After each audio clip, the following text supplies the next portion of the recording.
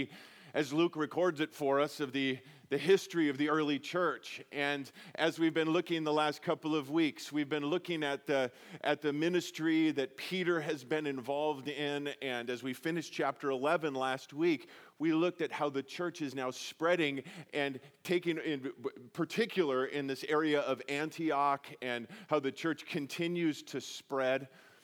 And as we look at chapter 12 now, beginning in verse 1, it says, "Now about that time," and the time that is being referenced to there is reference to a couple of verses earlier in chapter 11 of a famine that was prophesied that is now in the land. "About that time, Herod the king laid hands on some who belonged to the church in order to mistreat them. And he had James, the brother of John, put to death with a sword. When he saw that it pleased the Jews, he proceeded to arrest Peter also. Now it was during the days of unleavened bread." As we begin to study and look at chapter 12 here today, we're going to see a great story that takes place. It starts off rather ominously, as we see here, but we're going to see as we weave through this a theme that I want to keep referencing back to, and that's the sovereignty of God. The sovereign hand of God that is working and active throughout our lives, throughout all eternity. God is sovereign, guys, and God is in absolute control. And there's certain truths that we can hold on to because we know that's the fact. And even as we look at this now, we see a man, his name is Herod. He's the king over Israel at the time. This is Herod Agrippa, the grandson of Herod the Great. Herod the Great was the one who ordered the execution of all of the babies that were born at the time Jesus was born. You know, he wanted to make sure, he heard that the Messiah had come, so he was trying to wipe out the king the king of the Jews that would rise up. He ordered the execution of all of the babies. He's the nephew, this Herod Agrippa, the nephew of Herod Antipas. He's the one who ordered that John the Baptist be beheaded. The Herods weren't real warm, fuzzy people.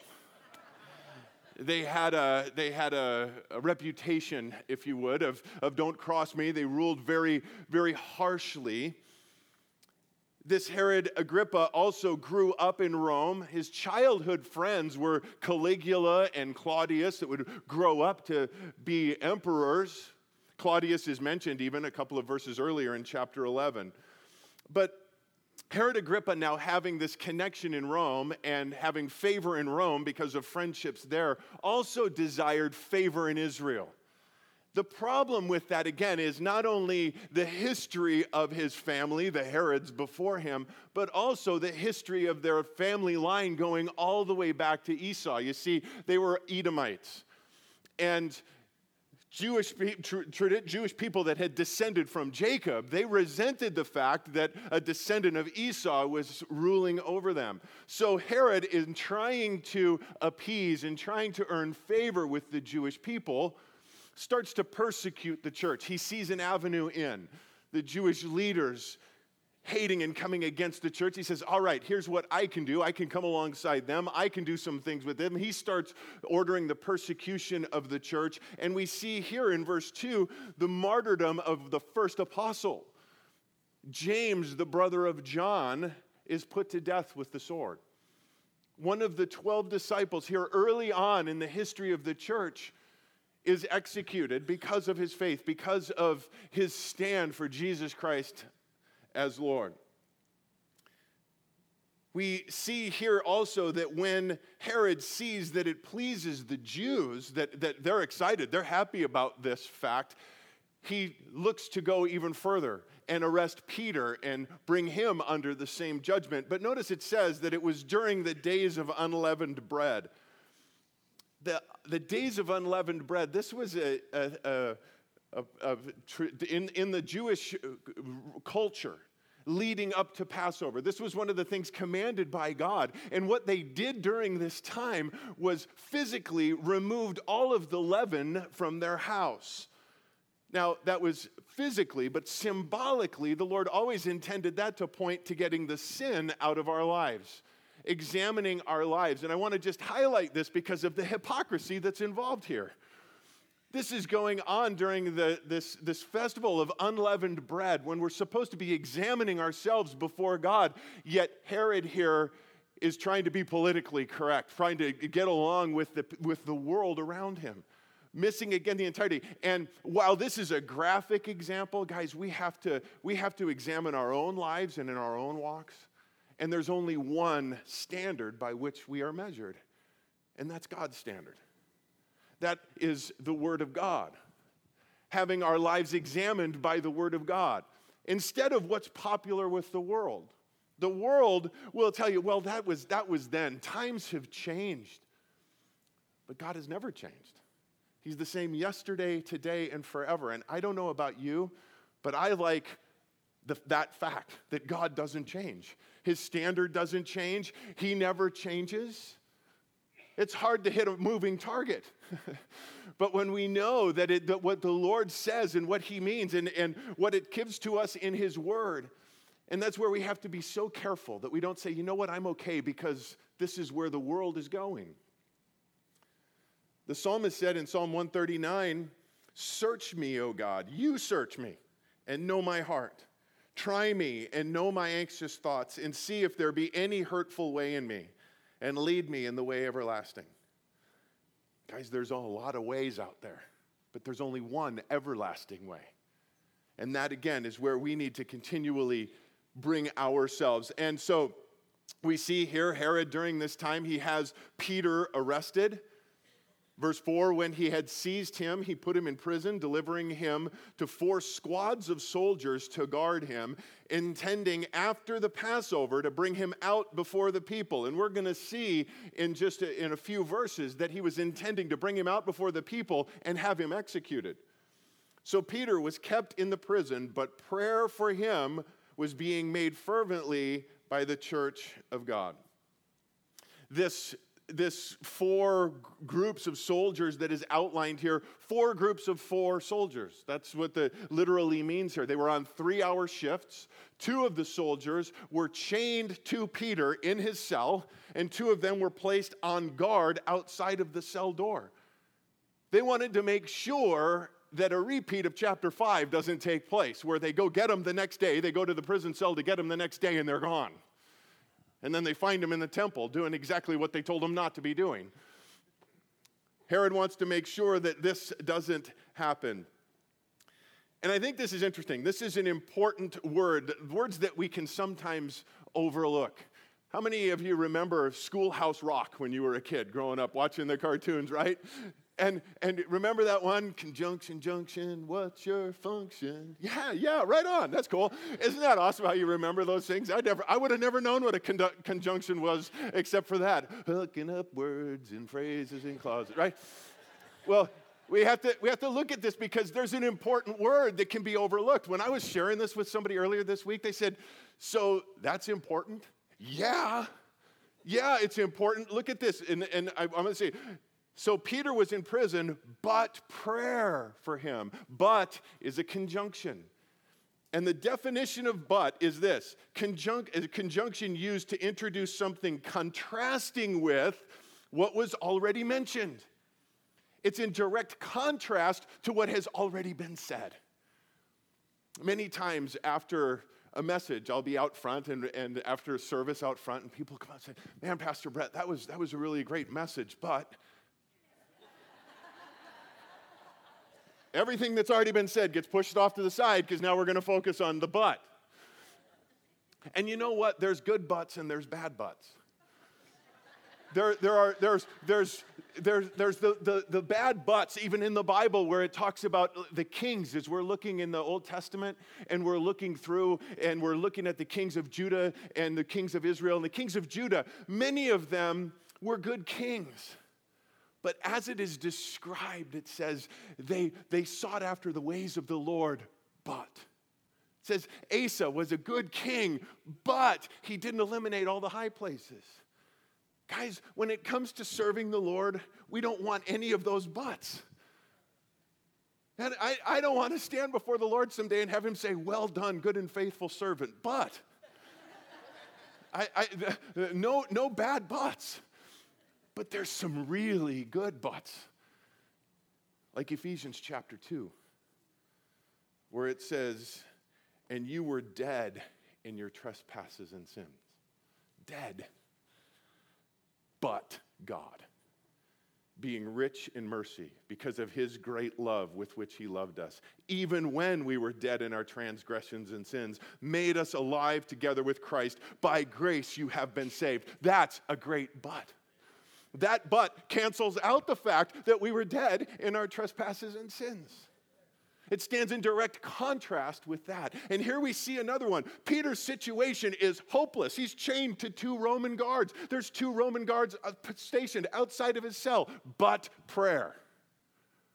But prayer.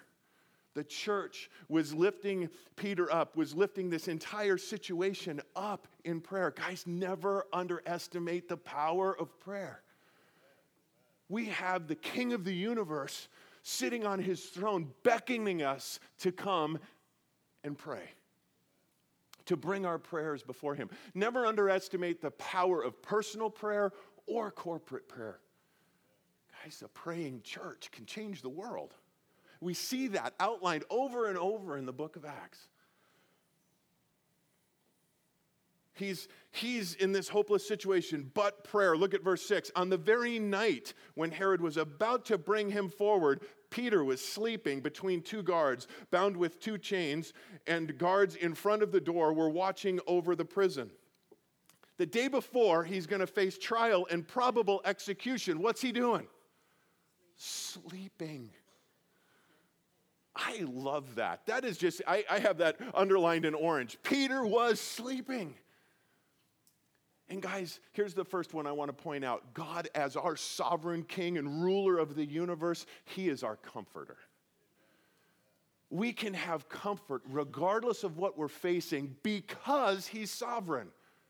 If he wasn't in control of everything, we couldn't have comfort.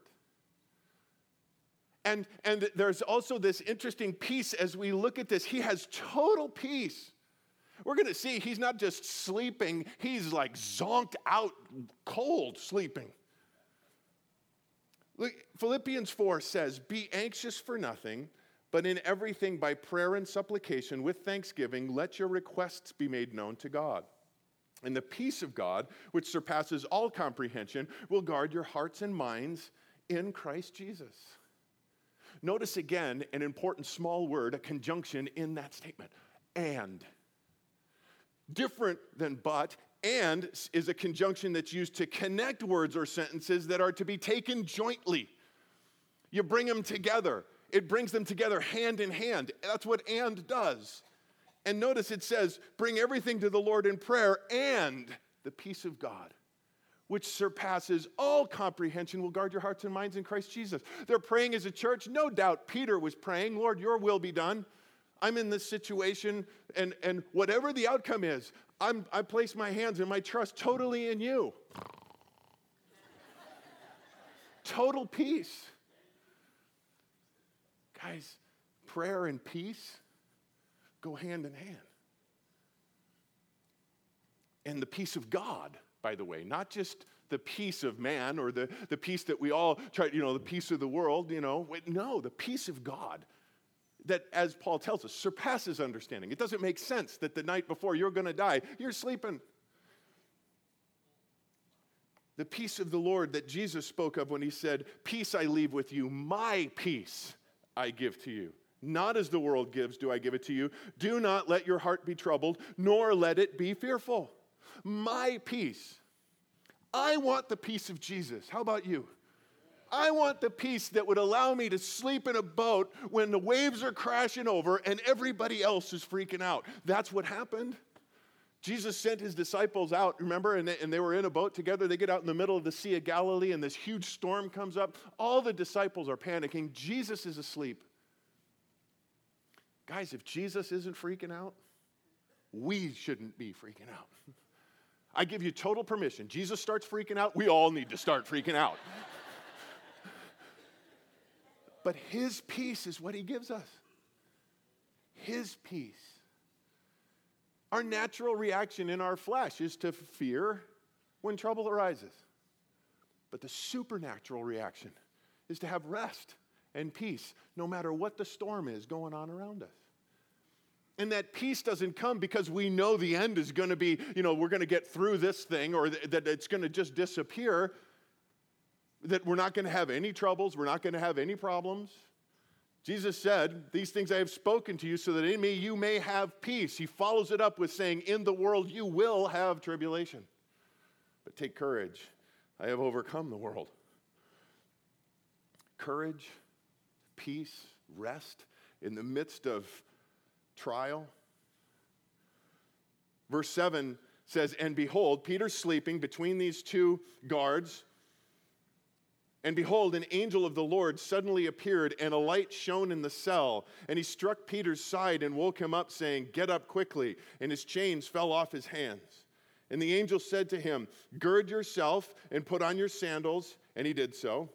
And he said to him, 'Wrap your cloak around you and follow me.'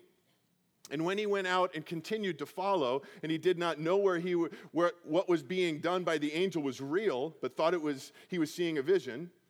When they had passed the first and second guard, they came to the iron gate that leads into the city, which opened for them by itself. And they went out and went along one street, and immediately the angel departed from him. When Peter came to himself, he said, 'Now I know for sure that the Lord has sent forth his angel and rescued me from the hand of Herod and from all the Jewish people were expecting.' And when he realized this, he went to the house of Mary, the mother of John, who is also called Mark, where many were gathered together and were praying." Here we see, and I love this, another example, again, God's sovereign hand. Because he is sovereign, he is not only our comforter, he's our deliverer. He has absolute control. King Herod said, "I'll fix them. They ain't getting out of this mess. I'm going to chain them to 2 guards, and I'm going to put 2 guards right outside." God says, seriously? And I love this again. This underscores the fact that how peaceful Peter is. An angel shows up in the cell. It tells us a bright light, wham. It's pitch black in the cell, right? It's nighttime. Whoom, an angel appears, lights up the whole cell. Peter's still sawing logs. The angel has to hit him to wake him up. "Get up, Peter. Get up." And the chains fall up, and so he goes, "Get up." So he gets up. And have you ever been woken up from a sleep like that, where you're like totally out? My son, God bless him, Zach, and he hates when I do this, so we use him as an illustration. But when he gets up in the morning, there's not much happening for a while up here. I mean, it's just like, it's like, "All right, dude, come on, get up. And he'll start to walk out in his underwear. "No, dude, put your clothes on. Get your shoes on." I just see this playing out here with Peter. He's like totally blown away. What's going on? The angel giving him specific instructions, but notice he's following those instructions. None of this makes sense to Peter at the beginning, but you have to do as you're directed. As we follow these things that the Lord leads us in that don't make sense to us at first. We see even that it didn't make sense to Peter even as he's going. He thought he was seeing a vision, but he was obedient. When he followed the directions, even as simple as they were, he follows the direction. God alone can do the extraordinary, but oftentimes he leaves the ordinary up to us. Put your shoes on. It's cold outside. Put your coat on. And he continued to follow even though he didn't completely understand what was going on. And then the next scene, as we see, they're leaving and they get the chains are off. Okay, those guys are taken care of. Walk past the other 2, and then they're coming up to the iron gate. Peter's not saying, "What are we going to do when we get to the gate? We should have grabbed the key from the soldier before we get. What are we going to do?" He just kept following.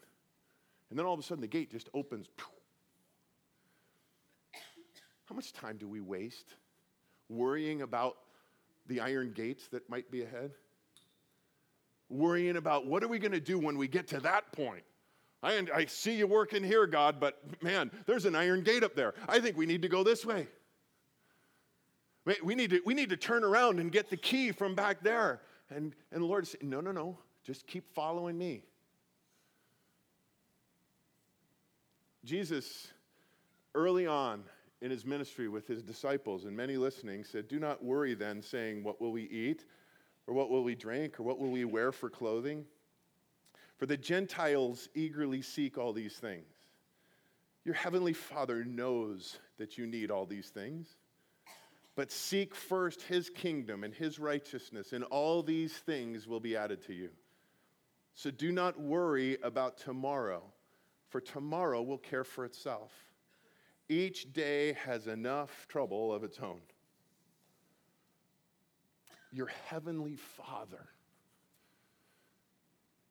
Here we see again the sovereign King of the universe is our Father and our provider. He is the one who knows what we need and provides for us. Do you understand that that's the relationship we have with God? If you're a believer here today, he's your Father. He's your heavenly Father. And I love that illustration and the truth that is in that.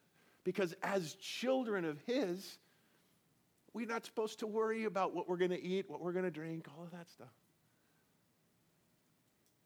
My kids, they never worry if they're going to eat.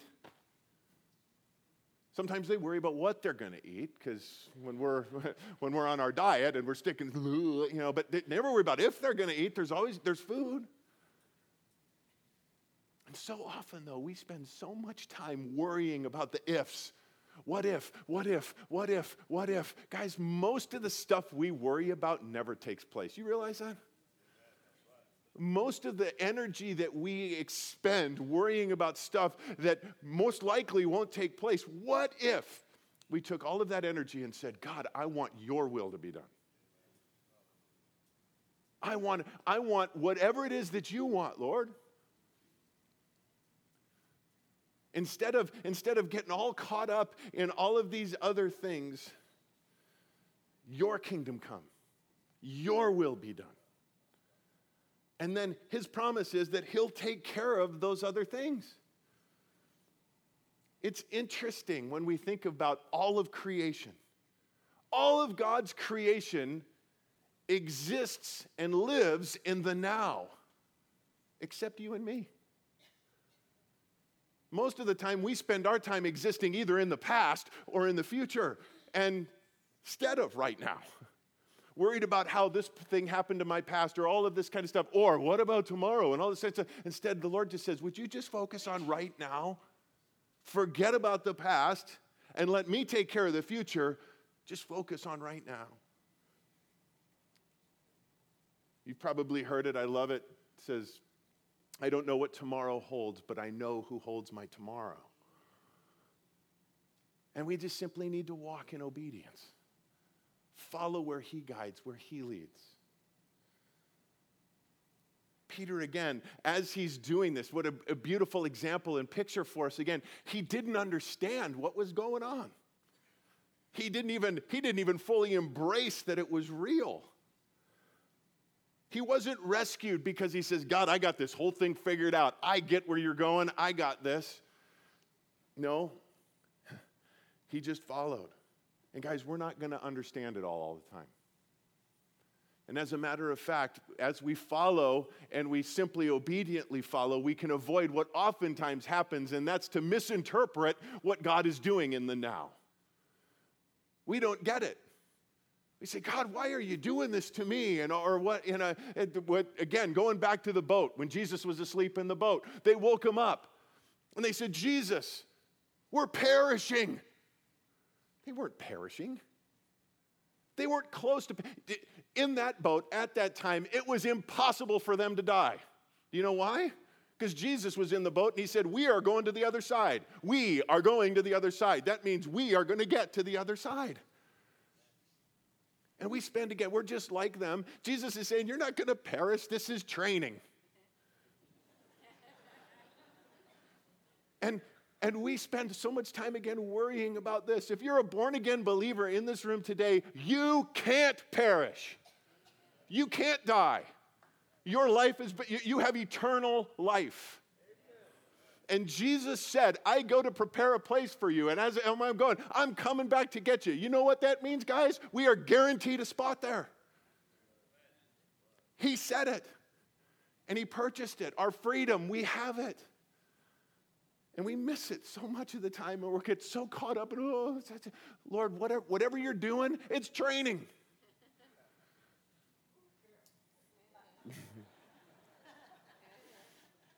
Notice, too, he wasn't rescued because of his faith. He didn't say to the angel, it's about time you showed up. I've been waiting for you. He didn't understand. He didn't even know what was going on. So he must have been saved because of the faith of the people that were praying in the prayer meeting. Let's go look. Verse 13. When he knocked at the door, so again, the angel leaves him. He goes to this house where he figured out people are probably gathered together there. He knocked at the door of the gate, and a servant girl named Rhoda came to answer. When she recognized Peter's voice, because of her joy, she did not open the gate, but ran in and announced that Peter was standing in front of the gate. They said to her, "You're out of your mind." But she kept insisting that it was so, and they kept saying, "It is his angel." But Peter continued knocking, and when they opened the door, they saw him and were amazed. That means totally blown away. But motioning to them with his hand to be silent, he described to them how the Lord had led him out of the prison. And he said, "Report these things to James and to the brethren." Then he left and went to another place. Now the James there is not the James we talked of in verse 2. Peter obviously knew that he had gone to be with the Lord. This is referring to Jesus' half-brother James, the author of the book of James, an early leader in the church in Jerusalem. But here we see again, Peter wasn't saved because of the amazing faith of the people in the prayer meeting. Peter shows up to the prayer meeting. God could get him out of prison, no problem. Peter had a heck of a time getting into the prayer meeting. He's standing at the gate knocking, and this girl, Rhoda, servant girl, comes, and she recognizes his voice. And instead of opening the gate, she's so excited, she runs in and says, "Peter's outside." And they're like, "Shh, quiet, we're praying." No, I'm telling you, Peter's outside. Peter can't be outside. He's in prison. That's why we're praying, duh. No, I'm telling you, he's outside. And they're like, "Well, it must be his angel." Like, that's no big deal. The idea of a guardian angel that was there or whatever. And so, again, not the amazing faith of the people inside, which blesses me. I don't know if that blesses you or not. But God works in spite of our lack of faith sometimes. So many people get hung up on the guilt, and others put the guilt on them that says, "Oh, God's not answering your prayer because you don't have enough faith." God answered that prayer, and we see how much faith was behind it. Jesus said, if you have the faith the size of a mustard seed, you could say to that mountain, "Move," and it will.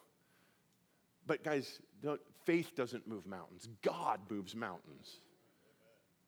And the size of our faith isn't the question. It's the object of our faith. Jesus honors even weak faith if it's faith that's placed completely in him. And we see this amazing thing that takes place. He shows up there. They're embracing him and so excited that to see him. He says, "Tell James and the brethren what took place." And then he left and went to another place. We're not told what that other place is. Peter, with one exception later on in Acts, kind of moves off of the scene in Luke's recount of what takes place. The shift is going to go to Paul and his ministry journeys. He goes, certainly, because we're going to see they're going to go looking for him. So he moves on. Now, verse 18, it says, when the day came, there was no small disturbance among the soldiers. Probably not. As to what could have become of Peter. When Herod had searched for him and had not found him, he examined the guards and ordered that they be led away to execution. That is because the law said at that time, if you were responsible for a prisoner who got away from you, you served their sentence. So here we see that Herod's intention was to execute Peter. He has these soldiers led away to be executed. Then he went down from Judea to Caesarea and was spending time there. So Herod now moves from Jerusalem area up to Caesarea. We've talked of that, this beautiful coastal place. Now Herod, was very angry with the people of Tyre and Sidon, And with one accord they came to him. So there must not have been a big group of them if they all got in one accord. And I said it out loud. And having won over Blastus, the king's chamberlain, they were asking for peace because their country was fed by the king's country. So during this famine, again, we said this is the time of that famine that is going on, Herod was providing food for this region. They did something to upset him, so he cut the food supply off. So that's why they come to visit him while he's there, trying to make amends for what's going on. On an appointed day, Herod, having put on his royal apparel, and Josephus tells us that this apparel that he's wearing is woven completely with silver thread. And when Josephus, speaking of this morning that we're looking at now, as the sun's rays first came upon him, he was shining and glowing as he's speaking. Having put on his royal apparel, he took his seat on the rostrum and began delivering an address to them.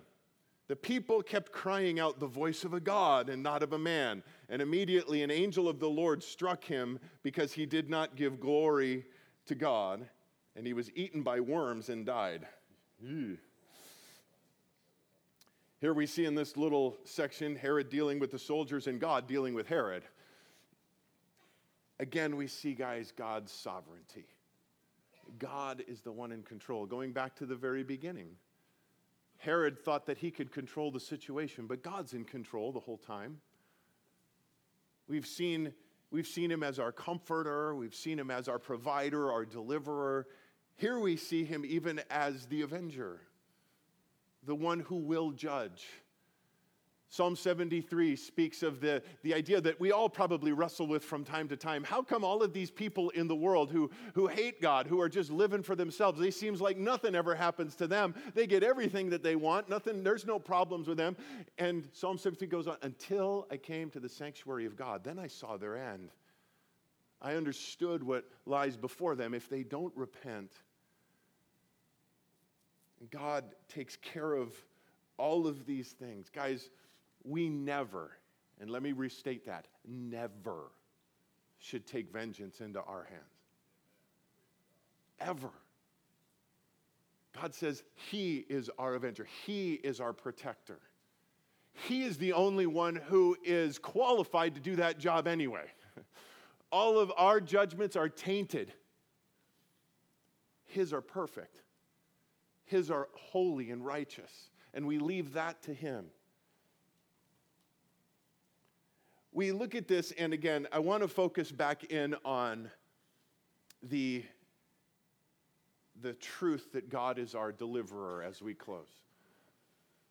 Because we see this in this story here about how God delivered Peter from the situation that he was in. And we can all ask those questions, why? Why did he deliver Peter? Why didn't he deliver James? I don't know. And we can all make that personal probably. Why did God heal this person and not this person? Why did that person get this job and I'm still looking? Why does all of these? And I don't have an answer for that other than God is sovereign. And He has a plan that goes way beyond us. His thoughts are way beyond ours. His plan and design is way beyond our comprehension. We all want the formula. We all want to know what they prayed in that meeting, right? I want to know what they said because I want to say that but guys, there isn't a formula for that. There isn't. We bring our petitions to the Lord. And again, remember then the peace of God that surpasses understanding will guard our hearts and minds in Christ Jesus. We have that peace that regardless of what His answer is and how He deals with it, we can have peace in the midst of it. But I do want to focus in now on something that there is a formula for. There is a formula for our absolute deliverance, our complete and total deliverance. See, all of us, every one of us, are sinners and fall short of the glory of God. Every one of us are in bondage to sin and face only death ahead of us, eternal death, punishment, separated from the love of God, facing the wrath of God forever. But the formula is this, Hebrews chapter 2, therefore, since the children share in flesh and blood, he himself likewise also partook of the same, that through death he might render powerless him who had the power of death, that is the devil, and might free those who through fear of death were subject to slavery all their lives. It's interesting when we look at two words at the beginning of that. First, that word is share. Since the children, that's us, all humankind, share flesh and blood. Share, that word means fellowship. It's the Greek word koinonia. It means that we have something in common with one another. A very different word than what it speaks of next. He himself likewise also partook. Very different word than share.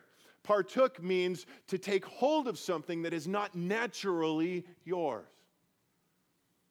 See, we by nature are flesh and blood. Jesus by nature was not.